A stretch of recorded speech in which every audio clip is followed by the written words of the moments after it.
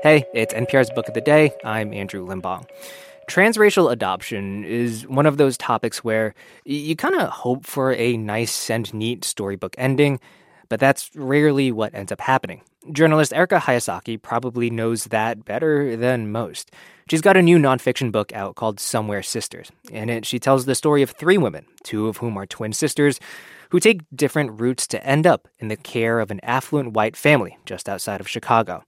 Now, families adopting kids from so-called developing countries can often be seen as well-intentioned. But Hayasaki tells Here and Now's Deepa Fernandez that adoption doesn't necessarily give you a better life, just a different one.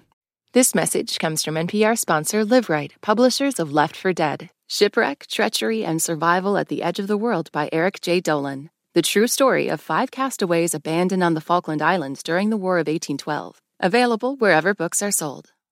This message comes from NPR sponsor REI Co-op. REI has gear, clothing, classes, and advice for camping and glamping, biking and hiking, axing and snacksing. Visit your local REI Co-op or rei.com for the 1,000,001 ways to opt outside. A new book probes the difficulties of transracial adoption as seen through the eyes of identical twin girls born in Vietnam in the late 1990s. One twin was adopted by a white American couple, the Solomonis. They named her Isabella.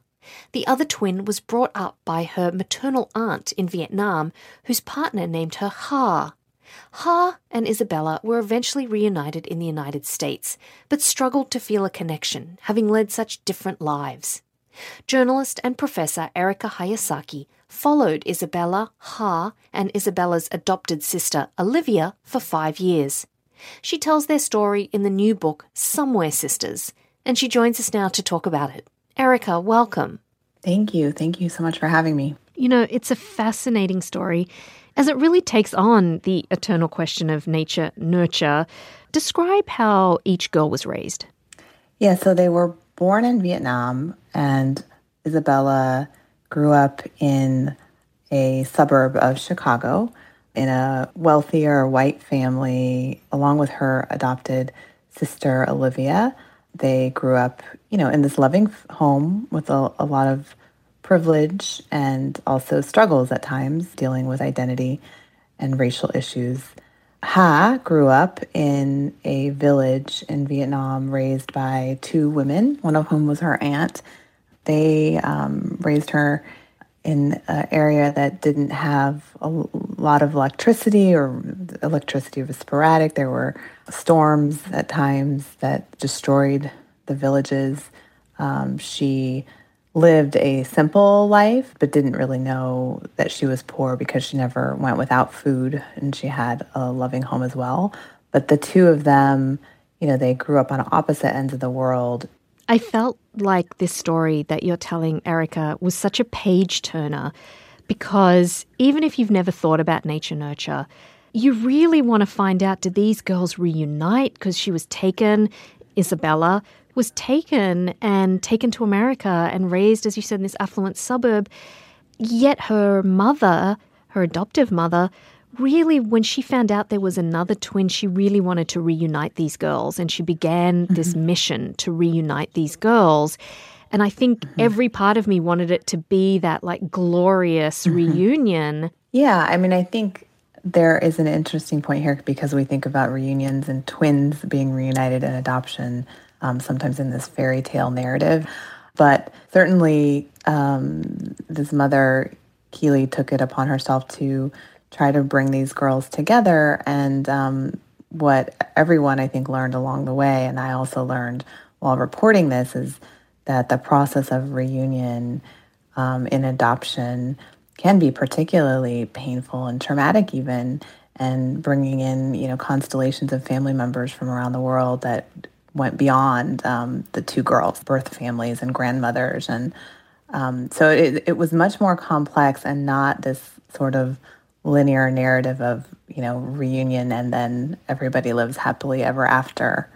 In some ways I felt like it almost feels like fiction because there were so many variables that got thrown into this story that not just from the polar opposite upbringings, but during the reunion process, the well-meaning Americans who are now trying to bring the other daughter, take her from her Vietnamese family and give her opportunities in America. It ends up happening. And we don't know how it'll end because it's playing out in real life. But I wonder if there were, you talk to all these people in the story for years. Was there ever a moment where they had, the Solimene family maybe had second thoughts of like maybe this other twin would be better off left with her family in Vietnam? There is a moment in the book with the adoptive mother because she does meet has adoptive mothers in Vietnam before the reunion ever happens between the twins. And she goes to this village and kind of anticipates that she would maybe bring this twin back to the U.S. and they would live together happily ever after, and then realized how loving this family was that was raising the twin and how painful that would be for this family. And I think kind of backed off for a while. What happens with Ha is that she, at one point, decides for herself when she, is kind of understanding what it means for her to reunite with her sister or to try to get an education, for example, in the U.S., and starts to begin to fight for that for herself. So it's also a very interesting dynamic and moment. It's also super fascinating to me the moment when Ha is in the United States and she's reunited with her twin sister, and she gets thrown into her twin sister's life. So she's attending the white Catholic school and exposed to her soccer-playing sisters. And then she begins to realize that they're bullied. Life is not all beautiful for them and that they're struggling with a lot of things based on their identity. Yet it was never conceived that Isabella or her sister Olivia, who's also adopted from Vietnam, might ever go the other way and go to Vietnam, right? It was always this one-way street of come from Vietnam to the United States. Yeah, and that is such a, it was such an interesting moment for her to finally grow close to her sisters. She considers both Olivia and Isabella to be incredibly close to her as sisters. But yeah, to have these moments of realization when they would finally bond and talk, and those bonding moments, which are quite moving, are around sharing their kind of experiences of bullying and for Isabella too, her upbringing sometimes that was challenging in certain ways. And there's even a moment, because the story goes on into even a pandemic and anti-Asian hate incidents that were happening, which even happened with the twins walking down the street one day in Chicago, and they were verbally assaulted for being Asian.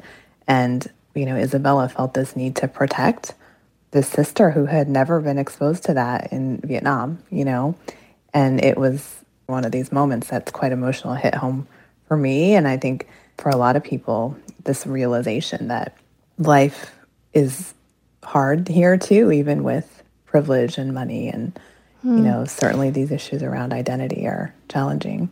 How are they connected to their families in Vietnam today? They are very close to Ro and Thuy, the couple that raised Ha, incredibly close. And their birth mother is still in the picture. It has been definitely a more complicated relationship, and some of that has come down also to, challenges with money, for example. And one of the saddest parts that we learn early in the book is that their birth mother, Lean, gave them away because of poverty, because she just didn't have the money to buy food and milk to raise them. But I wonder, what lessons do you take away from it? Are both of these girls better off? Or maybe, it had me thinking, should the Solimene family have given Lean some money, all the money that they would take to raise this girl and have let her stay in Vietnam and be raised by her family? Yeah, I mean, it's hard for, I think, all of us to think of, if I could rewind and go back and do all these things differently, would everything happen in a different way? One quote that stands out for me from adoptees that I've interviewed for this book is that adoption doesn't give you necessarily a better life, but it does give you a different life. The hope is that with this book, all of that complexity is something that you'll really be thinking about for a while and questioning and considering, the different ways that your life could go. But, that's one of the themes of the book, I guess I should say, is nature and nurture have often been, is it the environment or is it your genes that make us who we are? And that's been this ongoing battle through history of science. There's, we swing back and forth, nature, nurture, nature, nurture. What I've learned in the research is that, it's a combination of both. There's an interplay between the environment and genes. And that's not so simple, just like many of the stories in this book. Nothing is simple. It's not black or white. It's nuanced and complex. And so I hope through reading it, people understand that. Erika Hayasaki is the author of Somewhere Sisters, a story of adoption, identity, and the meaning of family. Erika Hayasaki, thank you. Thank you so much. To read an excerpt, go to hereandnow.org.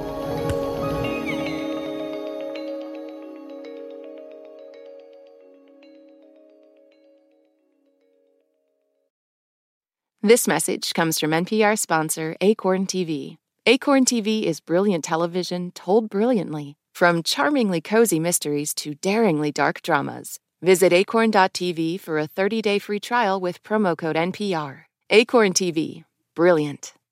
This message comes from NPR sponsor Rosetta Stone, an expert in language learning for 30 years. Right now, NPR listeners can get Rosetta Stone's lifetime membership to 25 different languages for 50% off. Learn more at rosettastone.com/NPR. All that sitting and swiping, your body is adapting to your technology. Learn how and what you can do about it. I really felt like the cloud in my brain kind of dissipated. Once I started realizing what a difference these little breaks were making, there's no turning back for me. Take NPR's Body Electric Challenge. Listen to the series wherever you get your podcasts.